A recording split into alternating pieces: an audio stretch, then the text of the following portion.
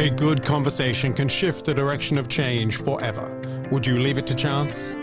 Join the authors of Design to Change and explore this series of conversations with designers and event owners.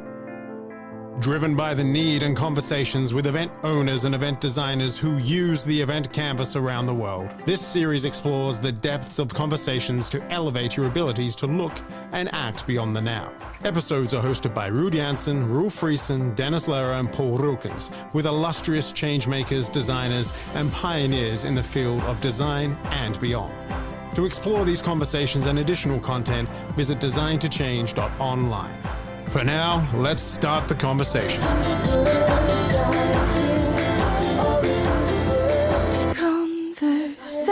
Conversations. All right, welcome Mo Husseini. Pleasure to be here, Ruud. So Mo and I met, well, we've only met online so far, Mo. And the reason we met is because, well, maybe you can fill in the blank. How did we actually meet? We are both included in a compilation book by David Adler that includes conversations with both of us, and you were proactive and reached out to me, and I got on a Zoom call with you and realized, holy crap, this is a really interesting dude. I need to talk to him more. So that's how we met. And it feels like David Adler has done a pretty wicked job of collecting conversations like that. I think 65 different people are included in the book, and I'm really excited. Yeah, I'm really excited to get it. He's an incredibly intelligent guy and seems to collect a lot of really interesting people. So I actually pre-ordered the book, and I'm hoping to get a look at it soon. Absolutely. So this is how, let's say, even conversations others have can lead to conversations, which is also the first question I wanted to ask you, Mo. But before I ask you a question, I wanted to just take a minute to take a look at, let's say, what could people learn from you, or what would people find if they search for Mo Husseini on LinkedIn? Because it's usually the first place people look for you, right? He's the co-founder and chief design officer at Gen City Labs. He designs the UX, he innovates the UX, the CX, and he creates the Web3 future of community engagement. You're based on an island in the very northwest of the United States, which I'm sure you're going to tell us a little bit more about. Your approach to events, I think, is very innovative. You've had a lot of flying hours in various roles in different types of organization that we're very keen to learn more about and to get the insights on. But before we do that, I wanted to ask you that question. A good conversation can shift the direction of change forever. Would you leave it to chance? Absolutely not, and absolutely yes. I think it's a very interesting question. See, I think that there are aspects of ensuring that you have a good conversation that you shouldn't leave to chance. And that is listening to hear and not listening to prepare to respond, if that makes sense. But there are aspects of a conversation that should be left to chance, which for me is kind of that serendipity of discovery, right? My experience with you is a great example of that. You reached out, we got together on a Zoom call, and there are certain things I come to the conversation with that are really a curiosity in terms of who you are and wanting to learn more about you and wanting to listen and frankly get educated based on the things you've experienced and that you've learned. But there's also things that I do leave to chance, which is to kind of be open to let the conversation go where it organically is going to go. So I think on some level, what you're talking about is practice. When you first start doing something, you tend to be very, very much by the book. You follow a list of preconceived notions of like, this is how to have a conversation. Ask a person about this, and you follow up this way, and do this and do that. And as you get better at it, you learn to stop and let people talk. I'm not very good at this, but they say there's nothing more powerful than sitting in the silence and letting people kind of think about stuff. And so it's difficult for me to say that you should plan it too much. I think you do have to leave some aspect of it to chance.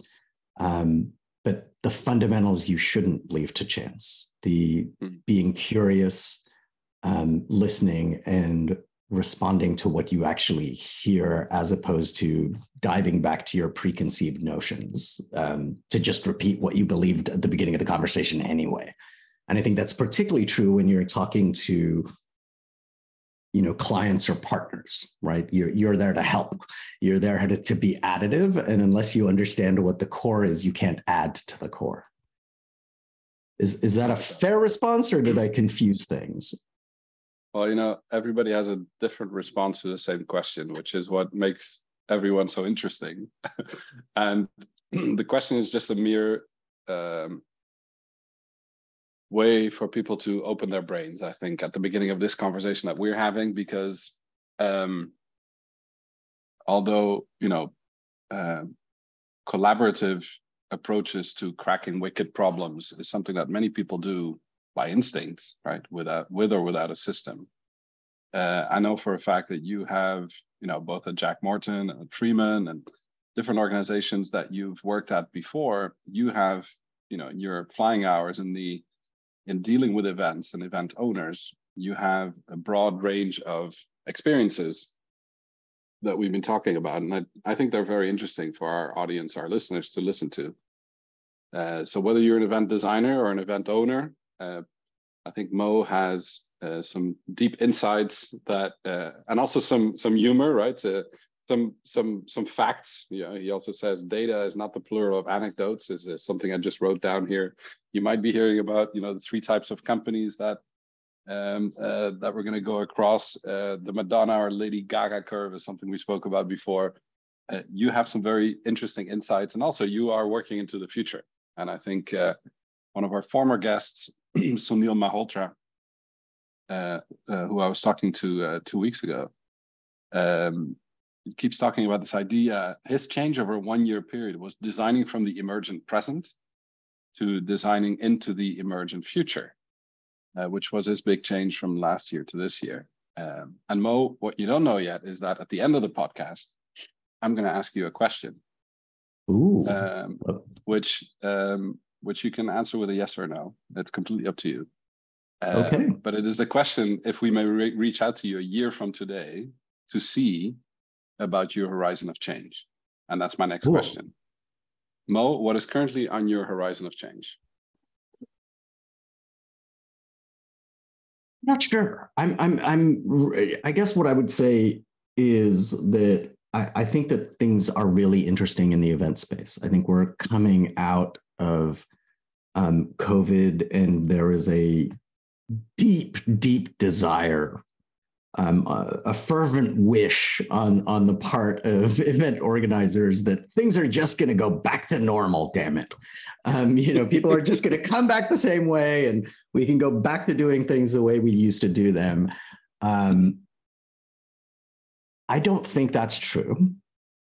But I also I'm not a catastrophist about it, right? Like, I think that events are coming back. I think that they are just coming back differently. And I think that a lot of the change is on the attendee side. I think the parameters of how they think about an event's ROI for them personally, right? Like, what is the return on my spend, be it of time or of money or of engagement, that I'm going to get by being at this event. I think that has shifted a lot in the context of being post-COVID. And I'm not sure that we fully understand that yet. I don't know that there are enough kind of cases to understand where that is. I think some events that are very strong and have a very strong kind of community aspect to them may not change that much. I think some events that were perhaps a little less sticky or a little less mission critical for your job or your career or whatever, that ROI has shifted. I think that's cultural, right? We see it in the way that people are returning or not returning to their offices, right? There's a huge recalculation of value around, do I want to be in the office space? What does that do for me? How does that change my life? Gosh, I've moved and now you're asking me to come into the office 3 times a week or whatever. It's changed in the way we shop. It's changed, so many different aspects of our culture. Really what I'm doing right now, the work we're doing at GCL, the work that I'm doing personally is focused on trying to get a better understanding of what the shift is, what are the differing needs that attendees have, what are the differing ways that we have to learn to reconnect with them, what are the different values that we have to learn to deliver for them. And so really what I'm hoping to do over the next 12 months, and by the way, in pre-answer to your question, of course you can come and check with me in 12 months and I'm perfectly comfortable telling you that I've failed or that I've succeeded. But what I'm hoping to do over the next 12 months is to get a better understanding of how that shift has manifested itself. And hopefully if I can get to that early enough to start looking at how do you activate against those new realities. Yeah. And, I'm certainly not alone in this space. I think a lot of the forward thinking and more proactive companies in the event space are doing that, trying to understand what the new formula is going to look like. But, change happens. It all, it always happens. There's that saying, and I've seen it attributed to Japanese tradition. I've seen it attributed to European traditions, but the idea that you never step into the same river twice, right? Like anytime you step into a river, even if it's in the exact same place, the water has moved around you. There is a constancy of change in every aspect of life. And I think that events are no exception. Certainly there was a rejiggering of the event space after 9/11, right? Like, oh my gosh, people are never going to want to travel again and like all that kind of stuff. And, getting together in huge groups and what that means for terrorism and you're a soft target and all this other stuff. Yeah. But hey, we learned and we adjusted around that. I think we are still in a bit of a post-COVID delusion on the part of some organizers who are like, just build it the same. It's going to be the same. They're going to come back. It's going to, the numbers are going to be the same. The engagement's going to be the same, et cetera, et cetera, et cetera. I think there's a lot of innovation and stuff that's being done around understanding that. And I hope to be a part of that. So my horizon is really about understanding what community needs are for various event communities, and figuring out powerful and more sticky ways to activate those people, right? To provide value, because ultimately, I talk about this a lot in the context of product design, right? Like, GCL certainly works on product design, but like, if you think about it, every event is a product, right? Like every session at an event is a product, every breakout is a product. And in order for a product to be successful, in order for a product to get sticky, it has to provide value. And in order to provide value, you have to solve a problem. And in order to solve a problem, you have to understand the situation and you have to understand the parameters of that problem. I'm not sure that we're fully clear on the parameters of the problem post-COVID. I'm sure that we can get clear, but I think that takes, it takes work. My mentor and hero and idol, Bruce Mao, talks a lot about the binary nature of things from the context of you really have two options for anything to happen. You can design it to happen, or it can happen by accident. Those are really the two options, right? So we can decide to throw an event, and whatever the negative version of Mo and Ruud is, it's like the world's worst event. We're going to have an event. We don't have a plan. We're just going to invite some people, and we'll see what happens, right? There's a possibility we might succeed. People might go, "Oh, that negative Mo event is the best event ever." But I would wager that the possibility of that event succeeding is pretty close to zero, right? Like it's going to be a fairly minimal number. Or we can sit down and design an event that has a path to success. Now, that doesn't mean you'll absolutely get there, but it does mean that your possibility of succeeding is greater, right? Designing an event and really thinking about the problems you're solving, the value you're delivering, what your audience needs, how you're going to meet those things. I see so much of that left to chance, so much of that left to the Sally, same as last year. What are you doing at the event? Last year. And I still remember, one of the most horrifying conversations that I've ever had with a client during kind of a strategic intake, where we were talking to them about their problems and what was going on with their event. And they said, well, we've done this research on our audiences and the people who come to our events, and the average age of our attendee goes up 1 year every year. And said with a completely straight face, and you're like, okay, like,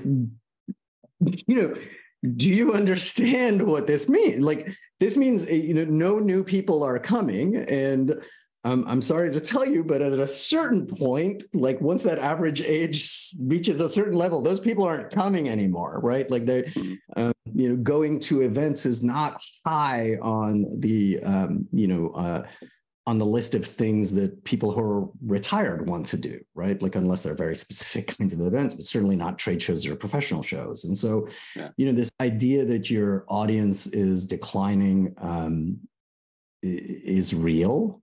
I think, in addition to all the stuff that's happening as a function of COVID, you have a whole lot of stuff that is happening as a function of generational change. Millennials have a very different set of expectations and needs that come from their desire to attend events. And I think the Gen Z folks who are starting to bubble into, the professional ranks are going to be even more dramatically different. I don't know that we speak their language yet. And I certainly don't think we're addressing their needs or their issues in ways that are going to be sticky long-term. Yeah. So if you look at the work you've done and the work you're doing now, if you look at that horizon of change, let's say, how do you involve others in the change you design for, right? Because it's you said it either happens without design or it happens with design, that kind of binary nature of that. And you fall into that conversation at one point. If you've fallen into it in the past, you're falling into it today. How do you involve the others in the change you designed for? How do you do that? I think what's really critical is to actually turn your question on its head a little bit, which is to say that I don't want to involve others in the change that I design. I want to help others design the change that they design for themselves. And I think that that's a really kind of critical framing from my perspective, and at least in terms of the way that I think about my clients and the people that I partner with.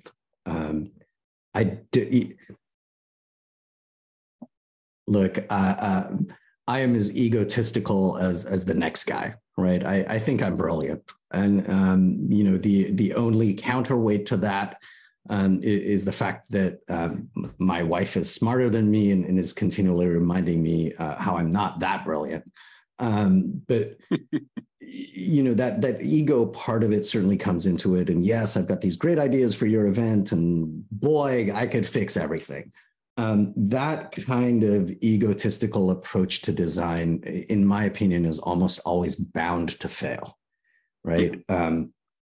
There's this wonderful notion that I discovered a few years back now called the Dunning-Kruger effect. And the Dunning-Kruger effect is, you know, this idea that the less you know about something, the better you think you are at it.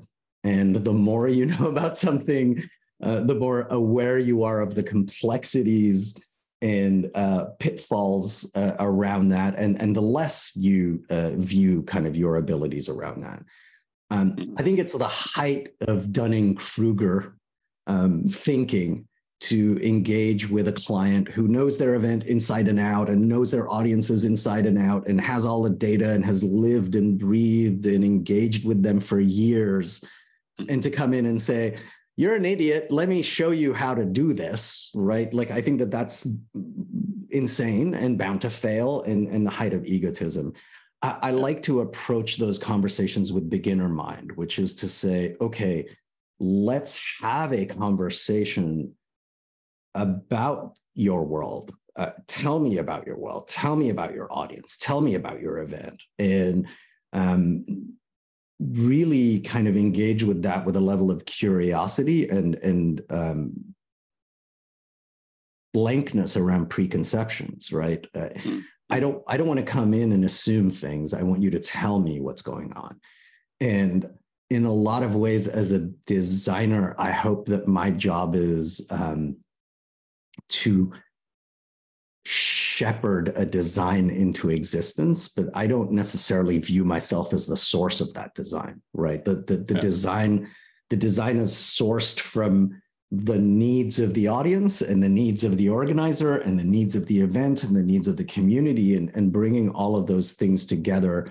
You know, you as a designer, if you are open to the inputs of the world, if you're empathetic to the inputs of the world, you can design things that are very sticky and very powerful. If you show up and just tell the world how it's going to be without really listening, once again, your chances of failure are fairly high. And so, you know, how do I engage people in in designing solutions for them? It's really engaging with them to understand the problem and to dig deep into the problem. I find personally, you know, if you think of the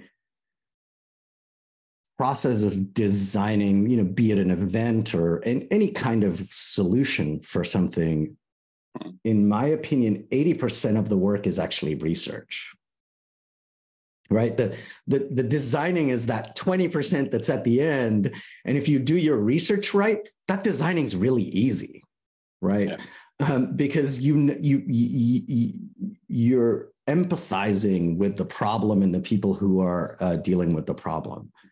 And so for me, design doesn't happen. It can't happen without a conversation. It can't happen without, I'm hesitant to use the word dialogue even, because it's not a dialogue. It's a multi-log, right? Like you know, every event, every project that I've ever been involved in on the marketing side has multiple stakeholders, right? Like, of course, yes, you're dealing with the event director, but the event director's set of KPIs might be fairly transactional, right? And that event director's boss, you know, the VP of event strategy or VP of event marketing, their KPIs are going to be slightly more strategic, right? And then the CMO, that CMO's got like a whole different set of KPIs, and that that CMO reports to a CEO, and that CEO has a whole other set of like completely strategic, like that CEO doesn't care about the satisfaction scores for the gala party. That CEO cares about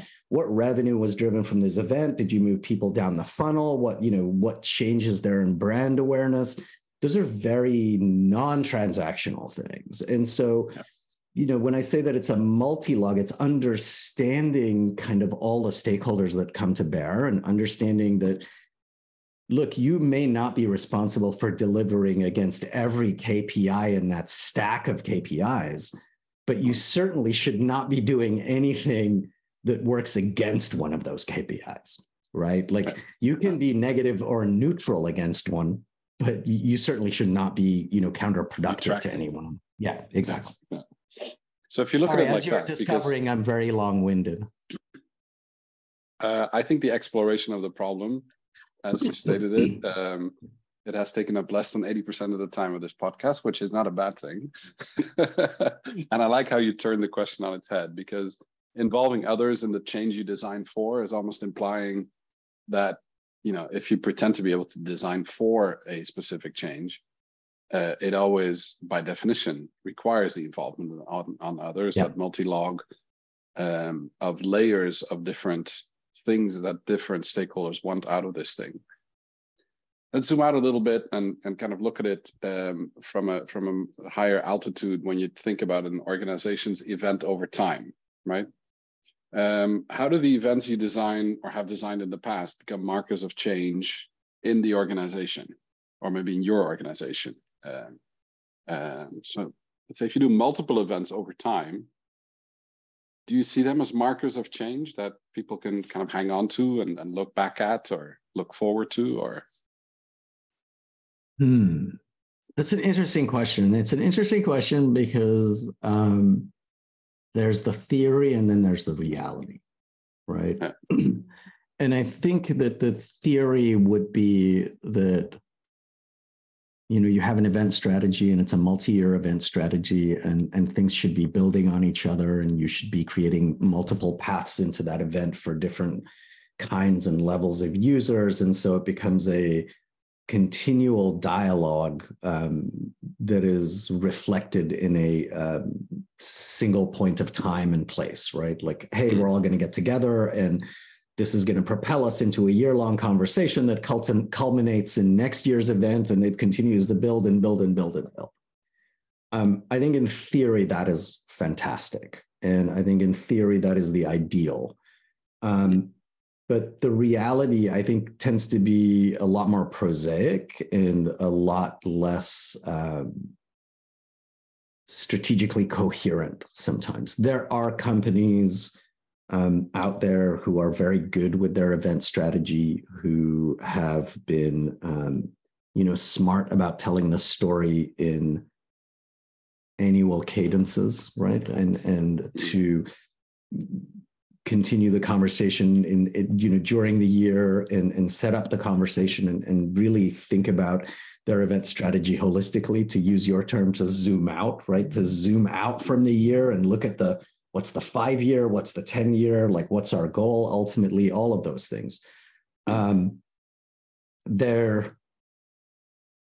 They are few and far between.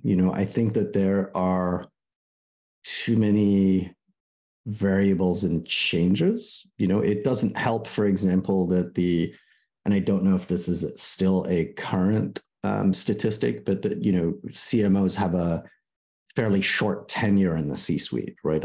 It used to be that they were the shortest tenure of anybody in the C-suite, which means, every time you shift a CMO, you're going to have a shift in strategy, and you're going to have a shift in goals, and you're going to have a shift in aim and a different emphasis on the event and what it wants to say and all this other stuff. And so I think getting into a multi-year kind of conversation or dialogue and driving change in a stepped way across that multi-year conversation becomes a lot more difficult. So what's my experience been? I would say that 10 or 15% of my clients have been people who could maintain a longer term vision that Yeah. they could leverage their event strategy to deliver against. But I would say that the vast majority are, to some extent, doing a rinse and repeat, or, you know, doing the event and changing it every year because there's, you know, a new sheriff in town, or the market's shifted and boy, we've repositioned, or whatever it may be. And, you know, so I think that there's a split, right? There's the clients that you love to find, where it's like, oh my gosh, this is going to be fantastic and easy. And there's the clients where you have to kind of lean into their reality, right? And just to be clear, it's not that people don't get it. It's just the reality of what they have to do in order to kind of address their internal strategic needs, or their internal kind of hierarchical or market needs. Yeah.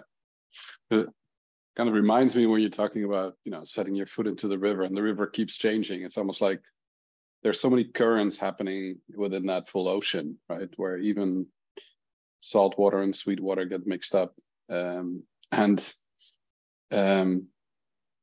dynamic environment that CMOs, or the direct counterparts that are the event owners, have as a dynamic environment for them to take the decision and to work with you as a designer,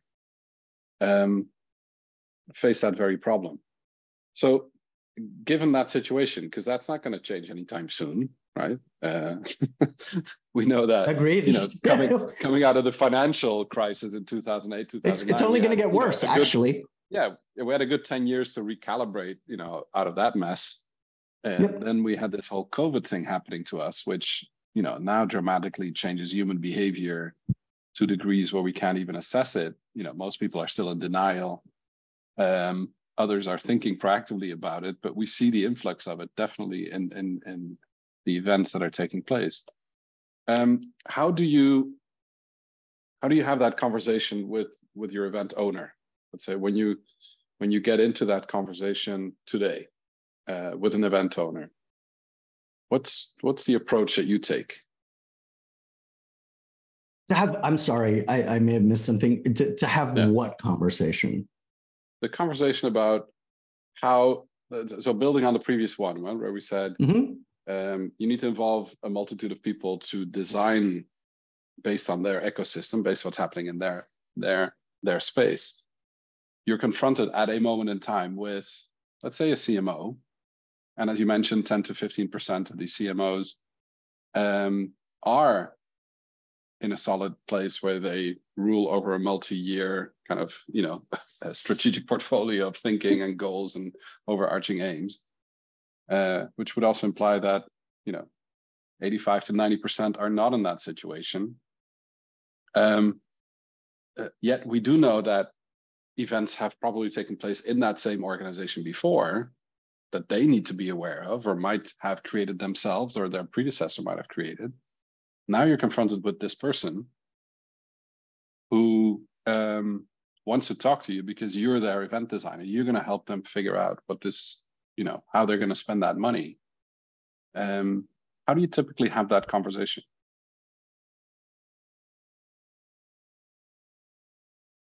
So, you know, I quote Bruce Mao a lot, and the reason I quote him is he's just been an incredible influence in my life and really opened up my perspective on design and working with clients. One of the things that he said to me very early on in our relationship was, you know, he said, Mo, I've never in my entire career, and you know, he has this like amazing career working with just the world's most unbelievable brands and working on really just groundbreaking kind of work. But in my entire career, I've never had a client come to me with a problem. He goes, they all come to me with solutions, right? They don't come to me and say, hey, this is happening in my business. How do I fix it? They come to me and say, Bruce, we need to rebrand. Or Bruce, we need to design a blah, blah, blah. Or Bruce, we need to do this or that. And he goes, and it's your job as a designer, because the same thing is going to happen to you. Your job as a designer is to say, okay, I'm willing to stipulate that your solution is the correct solution. But let's put the solution aside for a moment and let me try to understand the problem. Let's work backwards. Okay, you say you want to do an event for the CXO community to tell them about your amazing, technical advancements in server technology, right? This is what you want to do. Mm-hmm. Let's put that aside for a moment and go, let's talk about why you want to do that and what you're trying to do. Because, look, the answer may be a CXO event, but until we understand the problem and we understand what you are trying to achieve, we run the risk of solving for the wrong thing. Okay, great. I'll give you a CXO event. Here you go. Here's a CXO event. And you're going to come to me 6 months from now and go like, boy, that didn't work. I did not move anybody down the sales funnel. You go, wait, you didn't tell me you wanted to move anyone down the sales funnel. Like, you just told me you wanted to say, oh, well, that's what, and that's his point, is like, it's your job as a designer to dig at the root problem, right? To find and articulate in a way that everybody agrees on what A, the problem is, and B, what the result is, right? Like the way that I've, like every parent, at some point you have to describe what you do to your kid. And event designer or creative, doesn't mean anything to a child a lot of the time. And the way that I described it is, people come to me and tell me that there is a situation, A, that exists, and they describe to me an end result that they want, and that's B. And my job is to design the most effective way to get you from A to B, to take you from a company that has a bunch of prospects that are not very far down the sales funnel to get you to having all those people, much further down the sales funnel. Okay, great. But, the critical part of that is that you cannot design anything that gets you to B until you understand where A is. Right. So to be more like goofy and literal, if I get a phone call from you, Ruud, and you say, hey, Mo, I want to come visit you on Bainbridge Island, send me an itinerary. My next question needs to be, okay, great. Where are you? Yeah. Right. Because if you're in Tokyo, that is a completely different trip than if you're in Montreal, or if you're in, Paris, or if you're in Cape Town, right? Those are completely different trips that may involve completely different methods of getting you to where I am.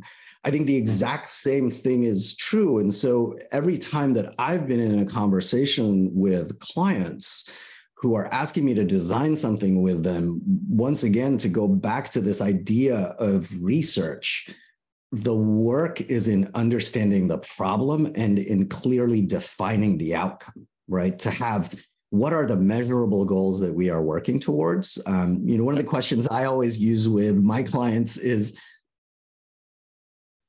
what gets you promoted? Right? And they go, no, the common response is, no, Mo, this isn't about me getting promoted. And I go, look, dude, I get it. I'm not actually asking what gets you promoted. What I'm asking is, what does your boss care about? And everybody's got a boss. Even the CEO has a boss, right? Like the CEO's got the board of directors or the shareholders or the market in general. Like everybody has a boss. Everybody is looking for success. And sometimes, when people cannot articulate their KPIs to you, getting them to articulate their boss's KPIs, what does the market care about? What does your VP of event marketing care about? What does your CMO care about? Starts to define how you have to build a solution and the kinds of results that you have to drive, because those things, where you start and where you want to end, will define the journey. Right. Yeah. I'll give you a great example. I had a client one time, and this was a very small job at Jack Morton, and they came in and we met with them, and it was the strategic and creative team, and they had this, they had a goal, and they came to us and they said, we want to do this activation at Outside Lands. And Outside Lands is a big concert in the Bay Area. It happens every year. Lots of bands, multiple stages, and lots of brands do activations at the festival. We want to do this activation at the festival, and we want to do this booth, and we're going to give away prizes, and we're going to do T-shirts, and we're going to do like all this stuff. And it was like fantastic. We want you to help us design the booth, and build the booth, and help staff it, and all this stuff. And we came back to them and said, fantastic. We can do all of that stuff that you just asked for. What's your budget? And our budget is $150,000. Fantastic. What's your KPI?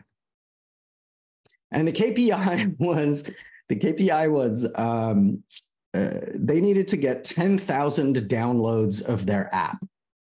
And they had, built a geo fence around the event, and they were, any downloads that happened inside that geo fence, they were going to tie to the activation. And they got 10,000 downloads in that geo fenced area. That was a win. Yeah. Okay. So we came back, and our solution was actually, hey, don't build anything.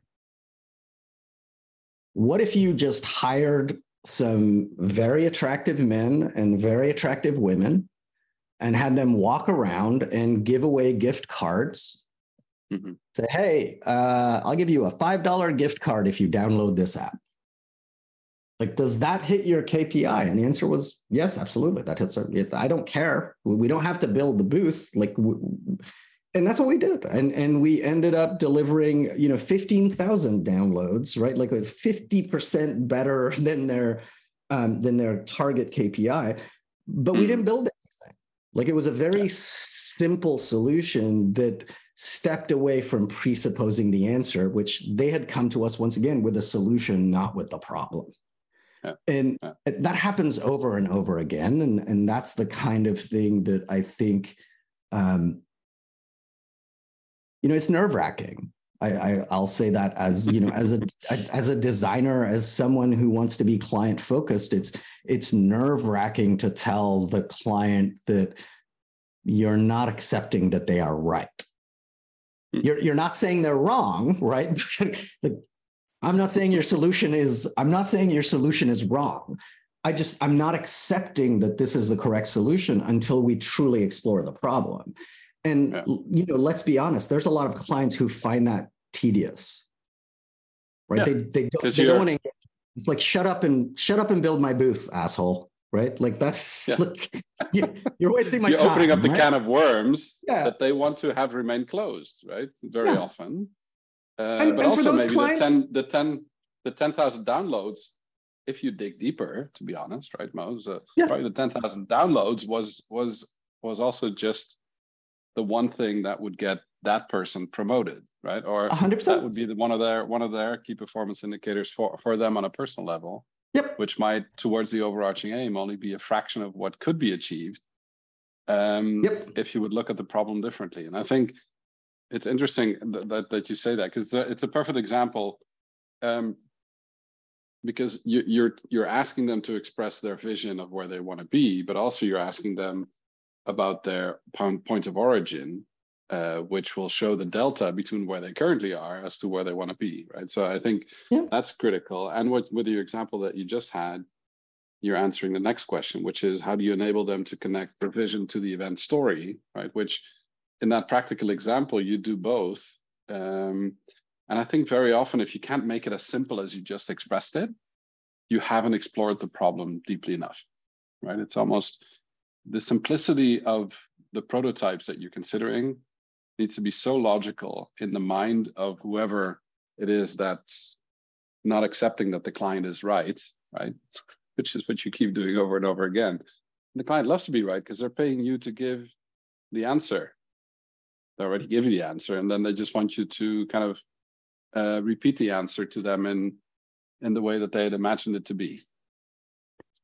But like, here's the thing, that's a bad client. Yeah. Right? You know what I mean? So have you ever fired a client? Personally, I have, yeah. And I've worked at, I've worked, I'm trying to think. I can think of examples at Freeman where we fired the client. I can think of examples at Jack Morton where we fired the client. And I can think of examples at Kaleidoscope where we fired the client. Look, at a certain point, it's a relationship, right? And especially if you are selling something intangible that is based on expertise, right? If you're selling something transactional, right? like if you're coming to me to rent a box, and I'm going to rent you the box, I don't care what you do with the box, man. Like, stand on the box, sit on the box, put the box in the corner. I don't care. Give me the $5 it costs to rent the box, and let's move on, right? If you're coming to me for my expertise, at a certain point, like, let me do my job, right? This was a lesson. Look, my background is film, right? Like, I come from film, is kind of where I spent the formative years of my career. And I came to film with very little experience in film, right? Like, I studied political economics at Berkeley, which does not in any way, shape, or form prepare you for film. I got a job while I was at Berkeley doing French and Arabic translations into English for a documentary, which I found fascinating. And I asked them to pay me. They couldn't pay me. So I said, teach me something. So they taught me how to be an editor, and I became an editor. And I ended up, through a lot of luck and thanks to some, really critical people in my life, ended up with a job at Industrial Light and Magic, working for George Lucas, and got to learn a lot about film. But I ended up directing commercials, right? Which I was incredibly happy, like, yoo-hoo, like, I'm so successful. But here's the thing about being a film director. I'm not a cameraman. I don't know how to light. I don't write, I'm not writing the script. I'm not the costumer. There are all these incredibly important jobs that have incredible levels of expertise and skill built into them, who are working with me to deliver the film. Now, I can come to that engagement and be like, hey, asshole cameraman who knows, who has forgotten more about filmmaking than I even know, do it this way. I can come that way at it. Or I can say, listen, amazing cameraman whose expertise I, am in awe of.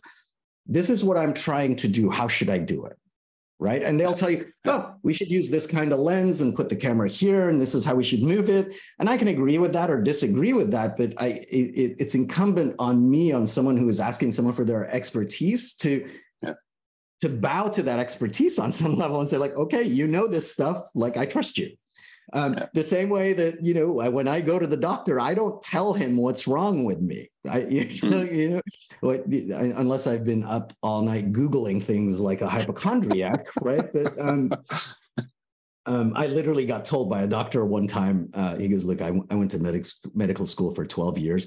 Please stop Googling stuff. Like, but my point is like, he's going to give me, he's going to be able to place my problems in context.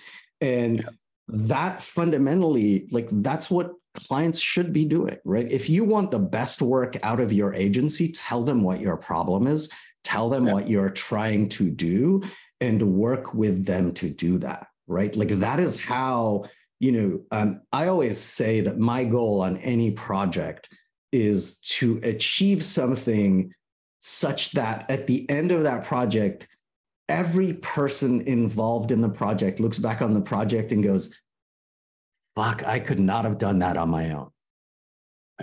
Right? And if you're able to do that, you've succeeded, because you have now created something that is literally greater than the sum of its parts. Right? Yeah. You've taken the best of stage design and the best of narrative design and the best of audience acquisition and the best of marketing and the best of like room layouts and venue searches and like all of these things. You brought that all together and you've created something unbelievably amazing, right? Instead of like, okay, I'm going to tell you exactly how this is going to be, and every aspect of this event is going to be limited by my abilities, as opposed to only limited by the greater abilities of the team. And that team includes the stakeholders. I am never going to understand a client's audience better than they understand that audience. No matter how much data I have, no matter how much deep dive I do, the goal ultimately is to partner and to be involved, to go back to your initial question, to be involved in a conversation, because I view design as a conversation. It is a iterative conversation that builds on itself from the beginning of exploration to the end of articulation, right? And execution, right? Beyond that. And frankly, it doesn't stop there, right? Like that's where events can have immense power, which is, look, you start with exploration, you end up doing design, you end up executing, and then you should come back and explore again and go, what could have been better? What could have been worse? What if we had tried this? Like, did we think about this? And oh boy, that didn't work, or that really worked and we didn't expect it to work that well, right? Like, so your next event should always be somewhat better than your previous event if you're doing it right. Yeah. Iterating Absolutely. towards I love that. beautiful. And I think once you explore and you're able to articulate and you're able to deliver, then you can also see the behavior that it changes, right? So this ability to then articulate its value, the value it's created, more than the sum of the parts that they potentially bought at first, right? I think that's where the magic of any good collaboration, if you harness it properly, can bring you, right? And I think, unknowingly, what we've covered, Mo, is all of the questions in chapter 1 of the Design to Change book. Which is only 1 out of 7 conversations we could have around this topic. I really value them and cherish them. In the meantime, what the listeners might not realize is that you are also venturing very deep into the future of what's happening in the universe of the next online activations, the next things in communities. Sure. Now, if you enjoyed this conversation, and I already asked Mo, by the way, if I could remind him of his Horizon of Change next year and talk about that again. So we're going to do that a year from today. I'm going to send you that invite, Mo.